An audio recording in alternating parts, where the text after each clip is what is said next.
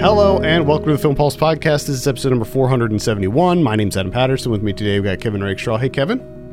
Hey. This week on the show, we'll be taking a look at Albert Birney's Eyeballs in the Darkness, which is the Tux and Fanny sequel. We also will be going over some of what we've been watching on the watch list and new releases in theaters, VOD, and Blu-ray. Thank you so much for joining us this week. Please remember to review us on iTunes if you get a moment. Do Say by the 90s should be dropping very soon. I'm in the editing process. Again, this month we're doing 90s dog movies. And, it was fun to go back and revisit some of these dog movies. But they were not very good. Dog movies in the 90s, not very good. Although I will say, one of the movies that we cover is Bingo. And Bingo is absolutely insane. Like, that movie is nuts. And I didn't realize it when I was very young when it came out. But man, that movie is bonkers. So yeah, stay tuned for that. Let's go ahead and get into Eyeballs in the Darkness. As I mentioned, this is written and directed by Albert Birney. No plot synopsis, just that it's the sequel to Tux and Fanny. That's all you need to know. Yeah. Do you want more Tux and Fanny? If so, boom, here you go. That is... Yes, that is all you really need to know, I guess. Kevin, we'll start with you. What were your initial impressions of Eyeballs in the Darkness? Well, just to give you a heads up, I wanted more Tux and Fanny, so I got what I wanted, and it was great. That's the thing, is if you like Tux and Fanny, if you're familiar with the short videos or the first movie, and you like it, then you'll like this. If you don't like Tux and Fanny, if the style isn't your thing, then you're not going to like this. Simple as that. Yep. This is more of the same. I think that this one, more so than the others, is like far, to me, leans on the darker side of things, but like in a very existential way. Like, this one seems to be all about Tux and Fanny dealing with death and sort of understanding and accepting like the circle of life. And I think that it's great. I think that it's more concise than the last Tux and Fanny movie, whereas the last Tux and Fanny movie felt almost like a collection of the shorts, like kind of thrown together, not thrown together, but pieced together. Whereas this one feels like a larger sort of narrative, has a larger narrative through line, where it's not like a series of little misadventures, but it's like kind of one big story. Yeah, I think with the first one, it pretty much was that. It was just as if all these little short films and then just kind of stitched them all together. It's far more meandering, a lot more random stuff happening. This one, it felt like it's still that, like it's still the little videos stitched together, but it seems like the videos were like laid out with like a through line, and it is far more somber. There's still some comedy in there, of course, but it definitely feels a lot darker, like you said. It's a lot more bittersweet. Yeah, and I think bittersweet is a good way to describe it, in that in some ways it's kind of a death positive movie where it looks at the sort of sad elements of loss, but it also celebrates life, and even though it's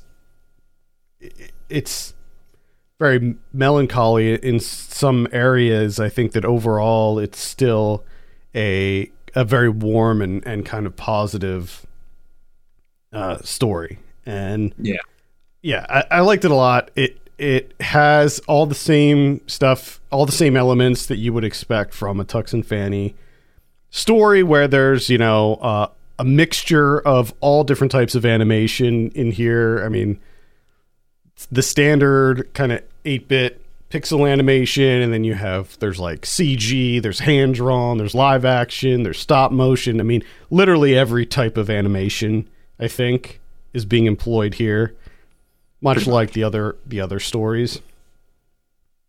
And it's it aids it a lot in its visual style, and it's weird, it's absurd at times, but I think that it doesn't go, it never goes overboard. Like Bernie always knows how to strike that balance between absurdity and like just kind of boring, nonsensical scenes that don't feel necessary. Like he always knows how to walk that line very closely.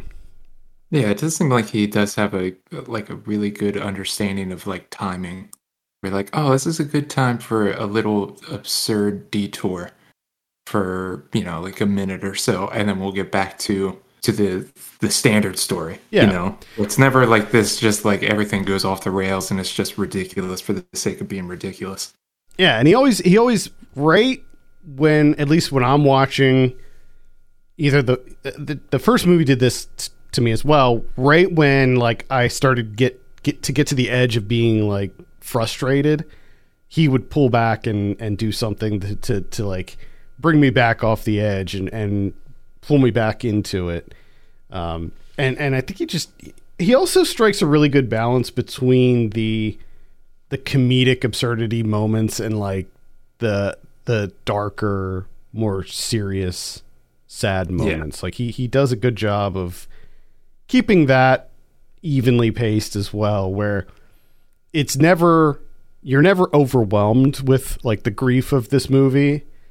Because there's always something kind of goofy or fun that will follow up, a more sad moment. But I will say, like, I was surprised. I did not really think that this was going to take a more serious route, but like, there's some really genuinely, like, pretty heavy moments in this. I mean, especially when they translate the diary and they're going through. And so just to give some backstory, since the synopsis doesn't say anything, Tux and Fanny are looking for a new house. Their house, I think, was it in the first movie that their house like burnt down or something?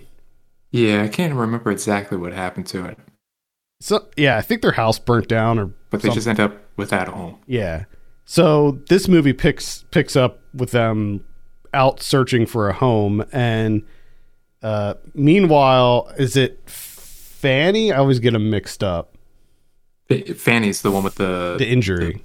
The venom in the leg. Yeah, so Fanny sustains a bug bite that's like gets massively infected, and so she's like incapacitated, and they end up finding this house that seems to be abandoned, and as they're searching through the house, they start to find remnants of the previous owners, and along with that is this like really terribly sad story about the family that lived there before, and then along with that is the ghost of one of them who inhabits the house, and it's just a great story. Really liked where it went. I liked the what was the ladybug's name? Pasha or something? Mm-hmm. Yeah, Pasha. That would bite Fanny's brain and cause her to change her perspective. And every time the ladybug bit her brain, it changed the animation style.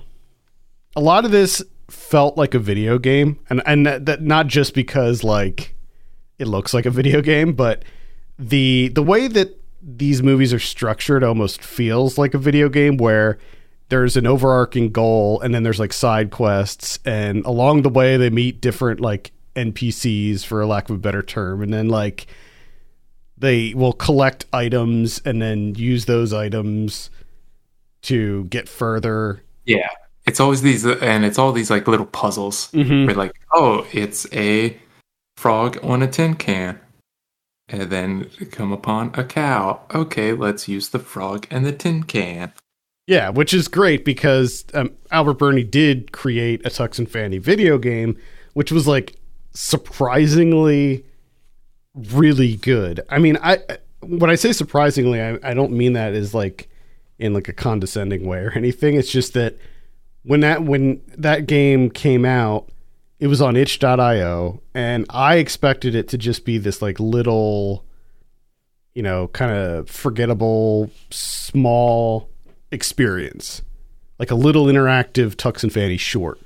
But it's like a decently long game, and the game also employs different animation styles too. Like there's claymation in it and stuff like that. And the game is like a sort of like a point and click adventure game. So it plays out similarly to the movies and the shorts as well. And you can switch back and forth between Tux and Fanny, but then there's also additional characters that you can play as. You can play as a cat or a flea. And it's a really, really good game. So, and it's on Steam and the Nintendo Switch now. Incredible. Like, it's just incredible that there's this expanded Tux and Fanny universe. You know what's crazy though? I was trying to find out more information about this movie, the sequel. There's no Tux and Fanny Wikipedia. Like, I feel like by this point, I feel like there should be a Tux and Fanny Wikipedia page. They've done so much. Yeah. And like, it's definitely growing in popularity, I think. Like, I think the game I think that exposed a lot of people to the Tux and Fanny universe. I wonder if it's the Russian aspect of it that keeps people away. It could be. If you're not familiar, the movie's in Russian. Yeah. And I like that this time around he added French. Oh yeah. The house that they find, apparently that family was French, so everything in the house is French. So yeah, love the animation. Dan Deacon did at least part of the score. And I think he just did the one song. Oh, did he? Like the Ladybug, like Fever Dream for All Eternity. Which I loved that song, by the way. I love the Gathering Ghosts song for the game. Like, I couldn't stop listening to that. I just kept rewinding every time he would play that little computer game. Which he got addicted to.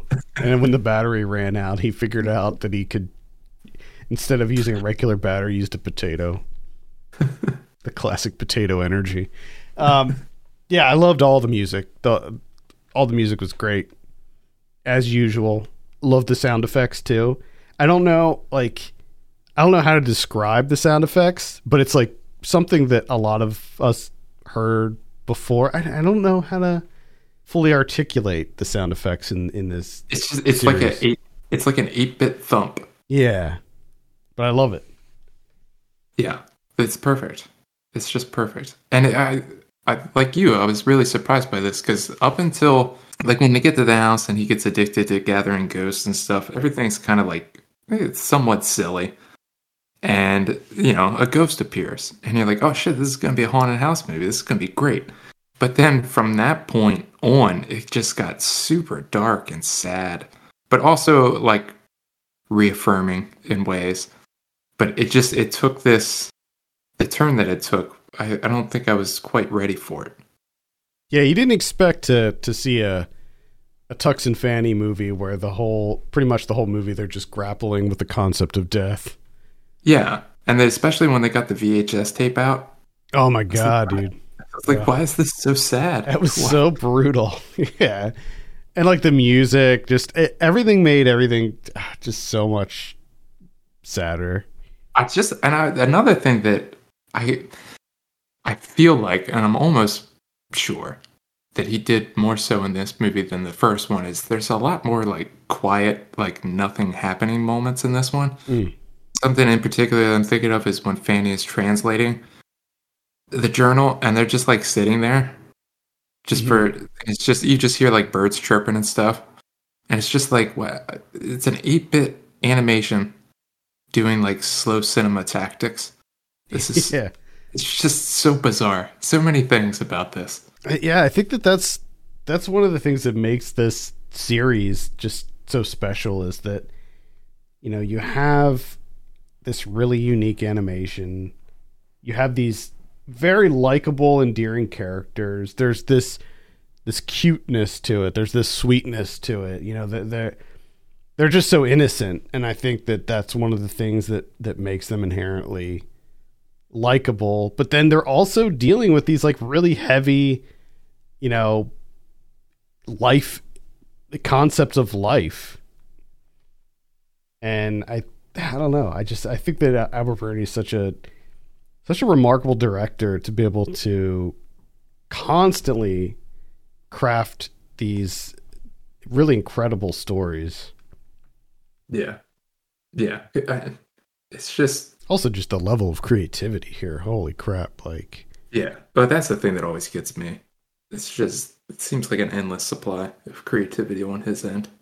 Just the mixture of all the different styles. But to be able to couple that with stories too. Yeah, it's not just pointless. Like it all fits together. It doesn't feel unnecessary to the plot. And this one was, I don't know how long the first one was, but I was kind of impressed with the length. The first one was like 80 minutes or somewhere around that, like a little over 80 minutes. Yeah, this one's over an hour and a half. It's like an hour 45 or something. I was kind of surprised by that. So this is going to be available on Means TV on the 14th. So Tuesday. I don't know what, like, how Means TV works. If you have to have a subscription to watch this, or if you can do like, if you can just rent it from there. I don't know. I'm not sure either. Say if they have like either just get Means TV if you want, you can do that. Or I'm sure they got some sort of like, what's the thing? Trial? Like the first month. Yeah, trial. Trial. Subscribe. How do you subscribe? So it's like $10 a month. Okay. When it first came out, they gave us a subscription when they first launched this. Oh yeah? So I checked it out way back in the day, and it was pretty good. There's some good stuff on there. Like, they have a lot of like news shows and documentaries and things, but they were also the publisher of the Tux and Fanny game. Oh, okay. And I think that they have the first Tux and Fanny on their in their catalog as well. There you go. They also have Dark Days and Buzzard. Yep, there's Tux and Fanny. They got the Winds that Scatter. Nice. Yeah, so they have some good stuff. They're like they're like a more anti-capitalist version of Vice. Yeah, I think they're actually a worker-owned. Yes. Yeah, right there on the front page, the world's first worker-owned streaming service. There you go. Yeah, so they're doing some cool stuff. Check them out. Eyeballs in the Darkness. Get it. Let's go ahead and give it a score. What are you going to give Eyeballs in the Darkness?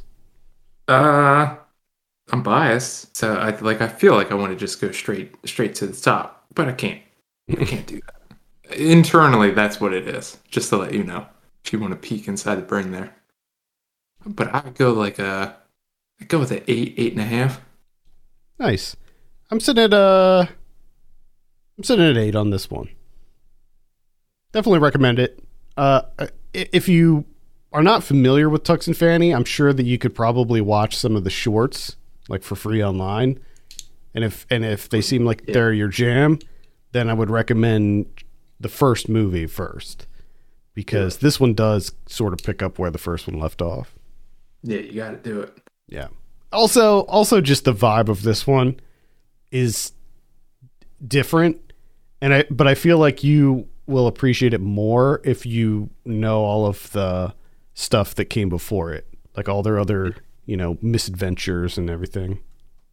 Yeah, I agree. Cool. Let's move on and talk about some of what we've been watching. I think it's your turn this week, Kevin. Ooh, I just watched a nature documentary called The Velvet Queen from 2021. This is on the Criterion Channel, if you have that. This is world-renowned wildlife photographer, Vincent Munier. He goes to Tibet and he's trying to get some pictures of this snow leopard. And for the most part, it's about that, and it's about like his process, like him going into like the Tibetan plateau. And the only issue, to get it out of the way, is that like a friend of his, this like novelist, goes along with him, and this guy just irritated me because he did like the voiceover and like the narration and stuff, and you could tell he's trying out his writing shit, and it just annoyed me because it's another one of those guys that like, oh man, I wasn't really experiencing the world around me. And it's like, dude, you're like 50. You're just now fucking realizing that there's other shit in the world besides you? Jesus. But anyways, like, cut that thing out. Cut him out, right? This is probably like one of the greatest nature documentaries I've ever seen. Like, all the footage is just absolutely unreal. Just unreal. Just insane beauty. And it's kind of like his progress there, or his process is, he's kind of like mapping out the area, the photographer, the guy that knows what he's doing. And he's mapping it out, and he's like, okay, we're going to go up here. This is like the perfect place to set up a blind. And they get up there, and once they get set up, the camera kind of gives you what their view is. And it's like, holy shit, this guy is just like an expert at finding like the exact right spot to be. Because every time they would show you like what their view was, it was incredible. Nice. And if you just want to see the Tibetan landscape, like, I don't think there's anything that exists that's better than this. Okay. I'll have to add this to my list then. The Velvet Queen. Check it out on Criterion. Let's see. I saw .com for Murder. Oh, yeah. This is directed by Nico Mastorkis. This is from 2002. But it feels very much like a 90s movie.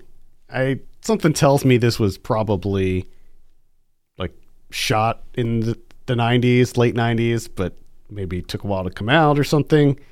At any rate, it's about a woman who lives in this like kind of high-tech house. Like, her husband is pretty wealthy, and she's in a wheelchair because she broke her leg, so she's in a cast. Has a kind of some Rear Window vibes. I think they even mention Rear Window in the movie. And she goes into this chat room. She's chatting it up, and it turns out that there's a serial killer in the chat room, and he ends up live streaming a murder and sending the live stream to her. And then he decides to go after her. So it's a deadly game of cat and mouse involving the internet.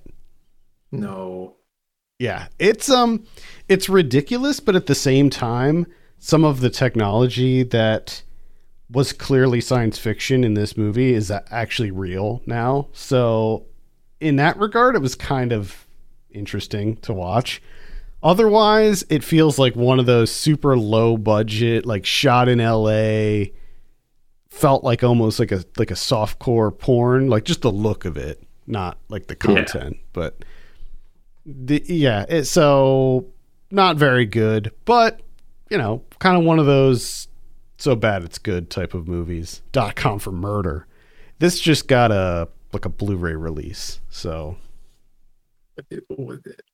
I know what I'll do. Goddamn page. I'm trying to look it up, and it's not showing up on Letterboxd. Which .com for Murder? Yeah. It's really hard to find because of the whole .com thing. Yep. That'll get you. Yeah, because we all know Letterboxd's search is one of the worst. It's very temperamental, yes. Yes. Turns out I saw 4 of this director's movies. Oh, okay. Yeah. I see who this is. He did Island of Death, Zero Boys, The Wind. He did Nightmare at Noon, which is on my watch list. I haven't watched it yet. Ninja Academy. Ninja Academy. Hell yeah, Ninja Academy. In the Cold of the Night. Yeah, I had a feeling. Like, I just saw this guy, and I'm looking at the posters here, and I'm like, These are all on Tubi, I bet you. Oh, guaranteed. Yeah, I bet they're all. I bet every single one of them is on Tubi. Every single one's got to be, man. Not Nightmare at Noon, though. Damn. Glitches. Check out Glitch. Glitches on Tubi? Oh, yeah. Oh, man. Does Death Have Blue Eyes? Is that on Tubi? Oh, it's on Arrow. Okay. Interesting. Keep that in mind. So, yeah, we can go from .com for Murder 2002. We go to Grand Hotel from 1932. Whoa, that is a time travel right there. That's time travel. That's not happening on any other podcast. Nope. I can tell you that. So this is Edmund Golden, 1932, Grand Hotel. This is on HBO Max. This is a big old ensemble cast. You got Greta Garbo, John Barrymore, Joan Crawford, Lionel Barrymore, and it's all taking place in this like really upscale Berlin hotel, the Grand Hotel. So you get all these different people staying at the Grand Hotel. So it just kind of cuts in between their stories, and of course their stories are intersect and overlap, and there's intrigue, there's scandal, there's a murder, someone's murdered, and it's just fun. Like I just like these types of movies. I like one setting, you know, ensemble cast, yeah, and you just weave between them. Yep, and it's great. I just love it. And another thing about this is like the way in which they shoot the hotel lobby. They shoot it from like up high, like they're almost on like the second or third floor, like at an angle, like looking down onto the lobby. And I think it's like one of the first scenes. It's kind of like a long take of like everyone coming into the hotel, and like someone goes off to the left, and one of the new characters is coming from the left to the right, so the camera switches off to them. And it's just like everything that they did in the lobby. I just absolutely loved it. Just had a lot of fun with this movie. Yeah, I love movies that take place in hotels or high rises, anything like that. I just even like cruise liners, like ships, big ships, anything. Just get a bunch of people in one place and cut between them. Let's do it. Space stations, yeah, love it. Let's see. I saw Homewrecker from 1992. Yeah, this one is directed by Fred Walton, and the tagline on this one is "It cooks, it cleans, it kills."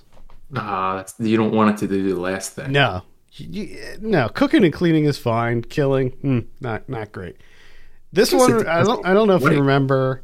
There was an episode of Futurama where Bender got into a relationship with the Planet Express ship, and then he like cheated on her and broke up with her, and the ship got really angry.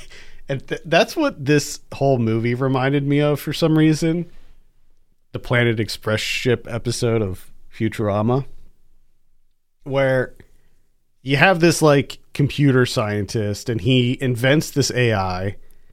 And at first he's like working on it with the government, and it goes horribly wrong, and it ends up killing some people. And he kind of goes cuckoo. He goes a little batty from that. Just the guilt, the overwhelming guilt that he has. So he ends up in an institution, and like several years later he gets out, and he decides, you know what, I'm gonna fix this. I'm gonna fix the AI, whatever. So he leaves his wife and kid to stay in their like vacation cabin. So as soon as he gets out, he's like right back to work. He doesn't spend time with his family. He goes right to work, and he thinks that he fixes the AI and turns it into like a more home, like consumer product where it's, you know, like Siri or one of those like Google Home or Alexa. And it gains sentience, it gets really smart, and then it builds itself arms. Like it figures out how to create arms for itself. So then it like makes these like tracks throughout the house that the arms can like move on. And then it gets very jealous of his wife. So the guy's wife comes back into the picture, and they're slowly mending their relationship, but the AI starts to get very jealous and tries to kill the wife. And things kind of escalate from there.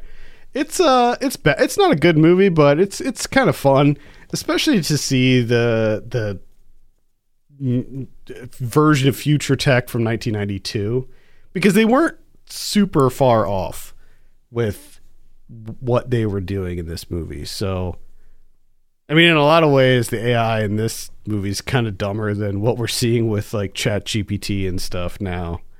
So I give it a light recommend. Homewrecker. It's not a particularly good movie, but it's entertaining nonetheless.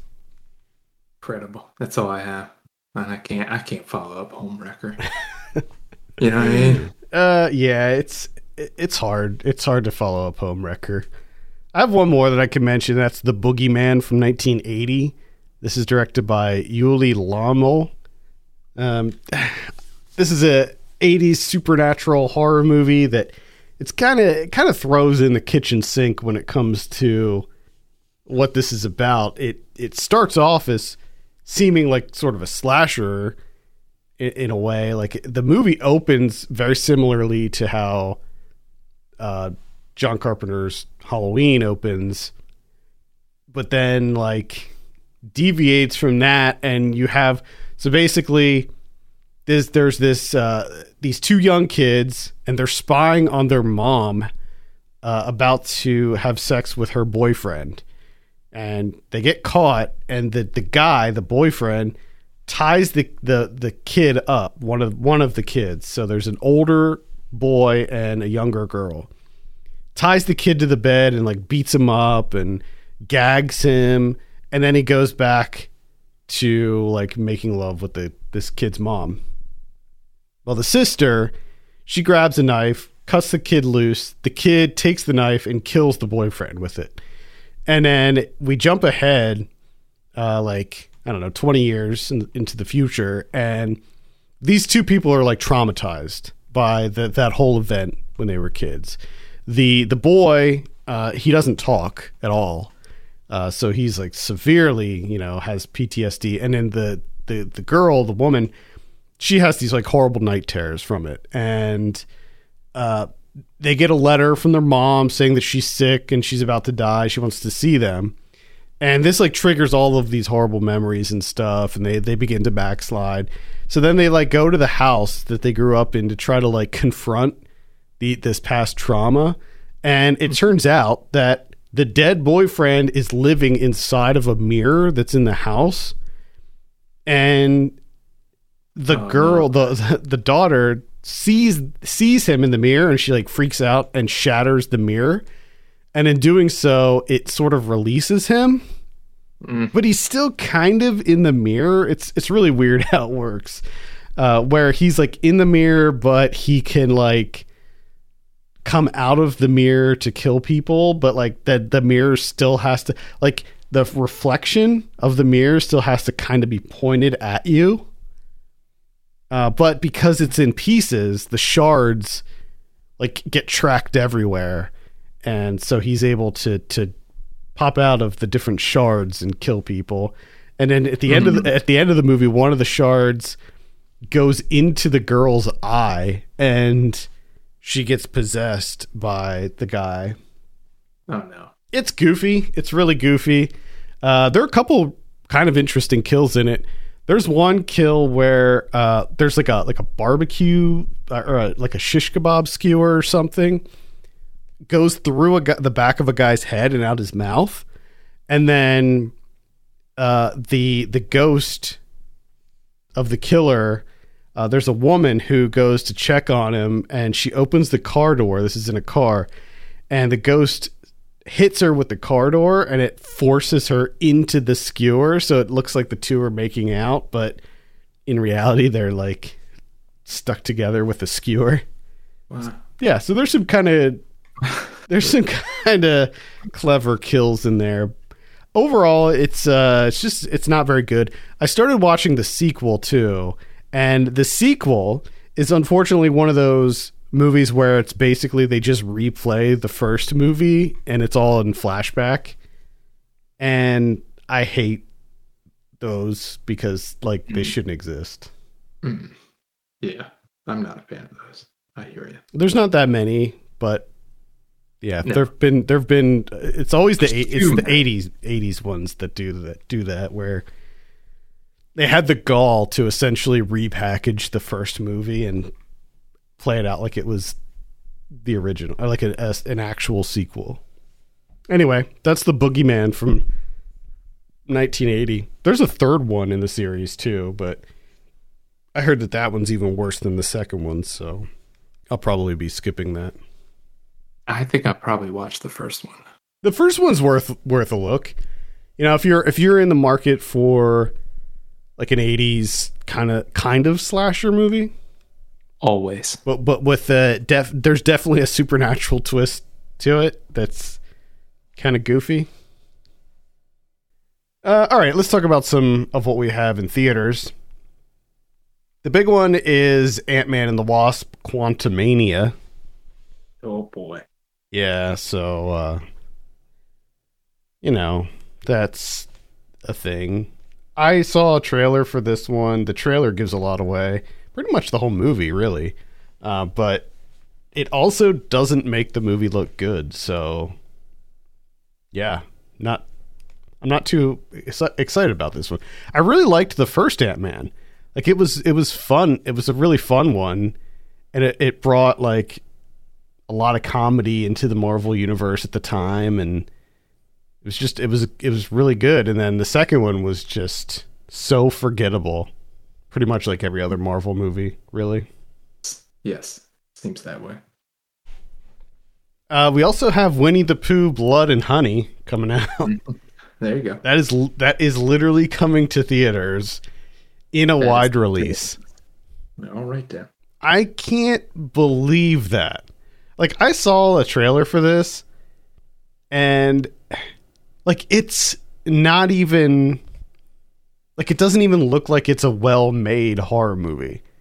It looks like one of those like straight to streaming like $5 budget type movies that you just see that are like super generic. And somehow, against all odds, it's in theaters. So ridiculous. Yeah. I mean, obviously it's the Winnie the Pooh name, but still, God. On VOD this week, unfortunately, I didn't have enough time to update the calendar, so there's only 3 that I know of. The first is Unlocked, which is going to be on Netflix on the 17th. This is a thriller. Looks decent. It's about a young woman who has her whole life hacked after she loses her phone. No. So, yeah.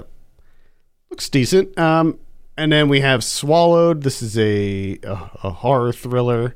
And then Tux and Fanny 2, which is going to be on Means TV. Means TV. On Blu-ray this week, we have The Fabelmans. We got Decision to Leave. We have Strange World. It's the Disney animated one that they just quietly released with no marketing behind it, from what I could tell. Yeah, that was bizarre. I'm guessing it was bad, but yeah. Looks like there's a Truffaut collection coming out. Oh. The Bride Wore Black from 1968. Let's see what else we have here. Dark Glasses. That's on Shudder. That's the Argento one, the new Argento one, which is pretty decent. Let's see what else we have here. Looks like there is Arrow's putting out another Giallo Essentials collection. This is 1971 to 1975. Let's see if I can figure out what titles it includes. The Night Evelyn Came Out of the Grave, The Iguana with the Tongue of Fire, and The Suspicious Death of a Minor. So 3 titles there. Nice. I think I saw a couple of those. They all kind of bleed together. We have a double pack of Body Girls and Let's Get Physical. That looks like a Vinegar Syndrome. Lust for Blood from 2010. Dear Zoe. Let's see. Deadly Lust from 2018. Christmas with the Campbells. House Party, that's the new one that just hit theaters like a couple weeks ago. Just came out. Yep. And I think that it's on VOD right now. And 3 Days of the Condor from 1975. What about Criterion's? We have it seems like a bad decision on their part. We got Romeo and Juliet. Yeah. Frank Zeffirelli's. I wanted to talk about this because I saw this on the list. What were they thinking with this? Like, really? I don't know because the stars of this movie are currently suing Paramount for like $500 million. Yeah. This just happened like a month ago or something. It was very recent that they filed this lawsuit because there were nude scenes with them, specifically one nude scene with them in that movie, and they were underage and they didn't consent to it. Yes. So yes. Maybe that's not a good idea, Criterion. Maybe you should have held that one back. And I feel like that's such an easy decision to make because I don't think people are really clamoring for Zeffirelli's Romeo and Juliet. Like, you could have just kept your hands off of it, and just avoided anything. Yeah, it's really weird. It's a really weird decision on their part. Yeah, don't buy that. It's fucked up. Mm-hmm. Was that it? That's it. Just one terrible decision. All right, well, that's going to do it for this week. Thank you so much for listening. You can send us your questions and topics to podcast@filmpulse.net. You can follow us on Twitter @FilmPulseNet and @FilmPulseKevin. And if you have a moment, consider reviewing us on iTunes. That'd be great. For Kevin Rakestraw, my name's Adam Patterson. We'll see you next week.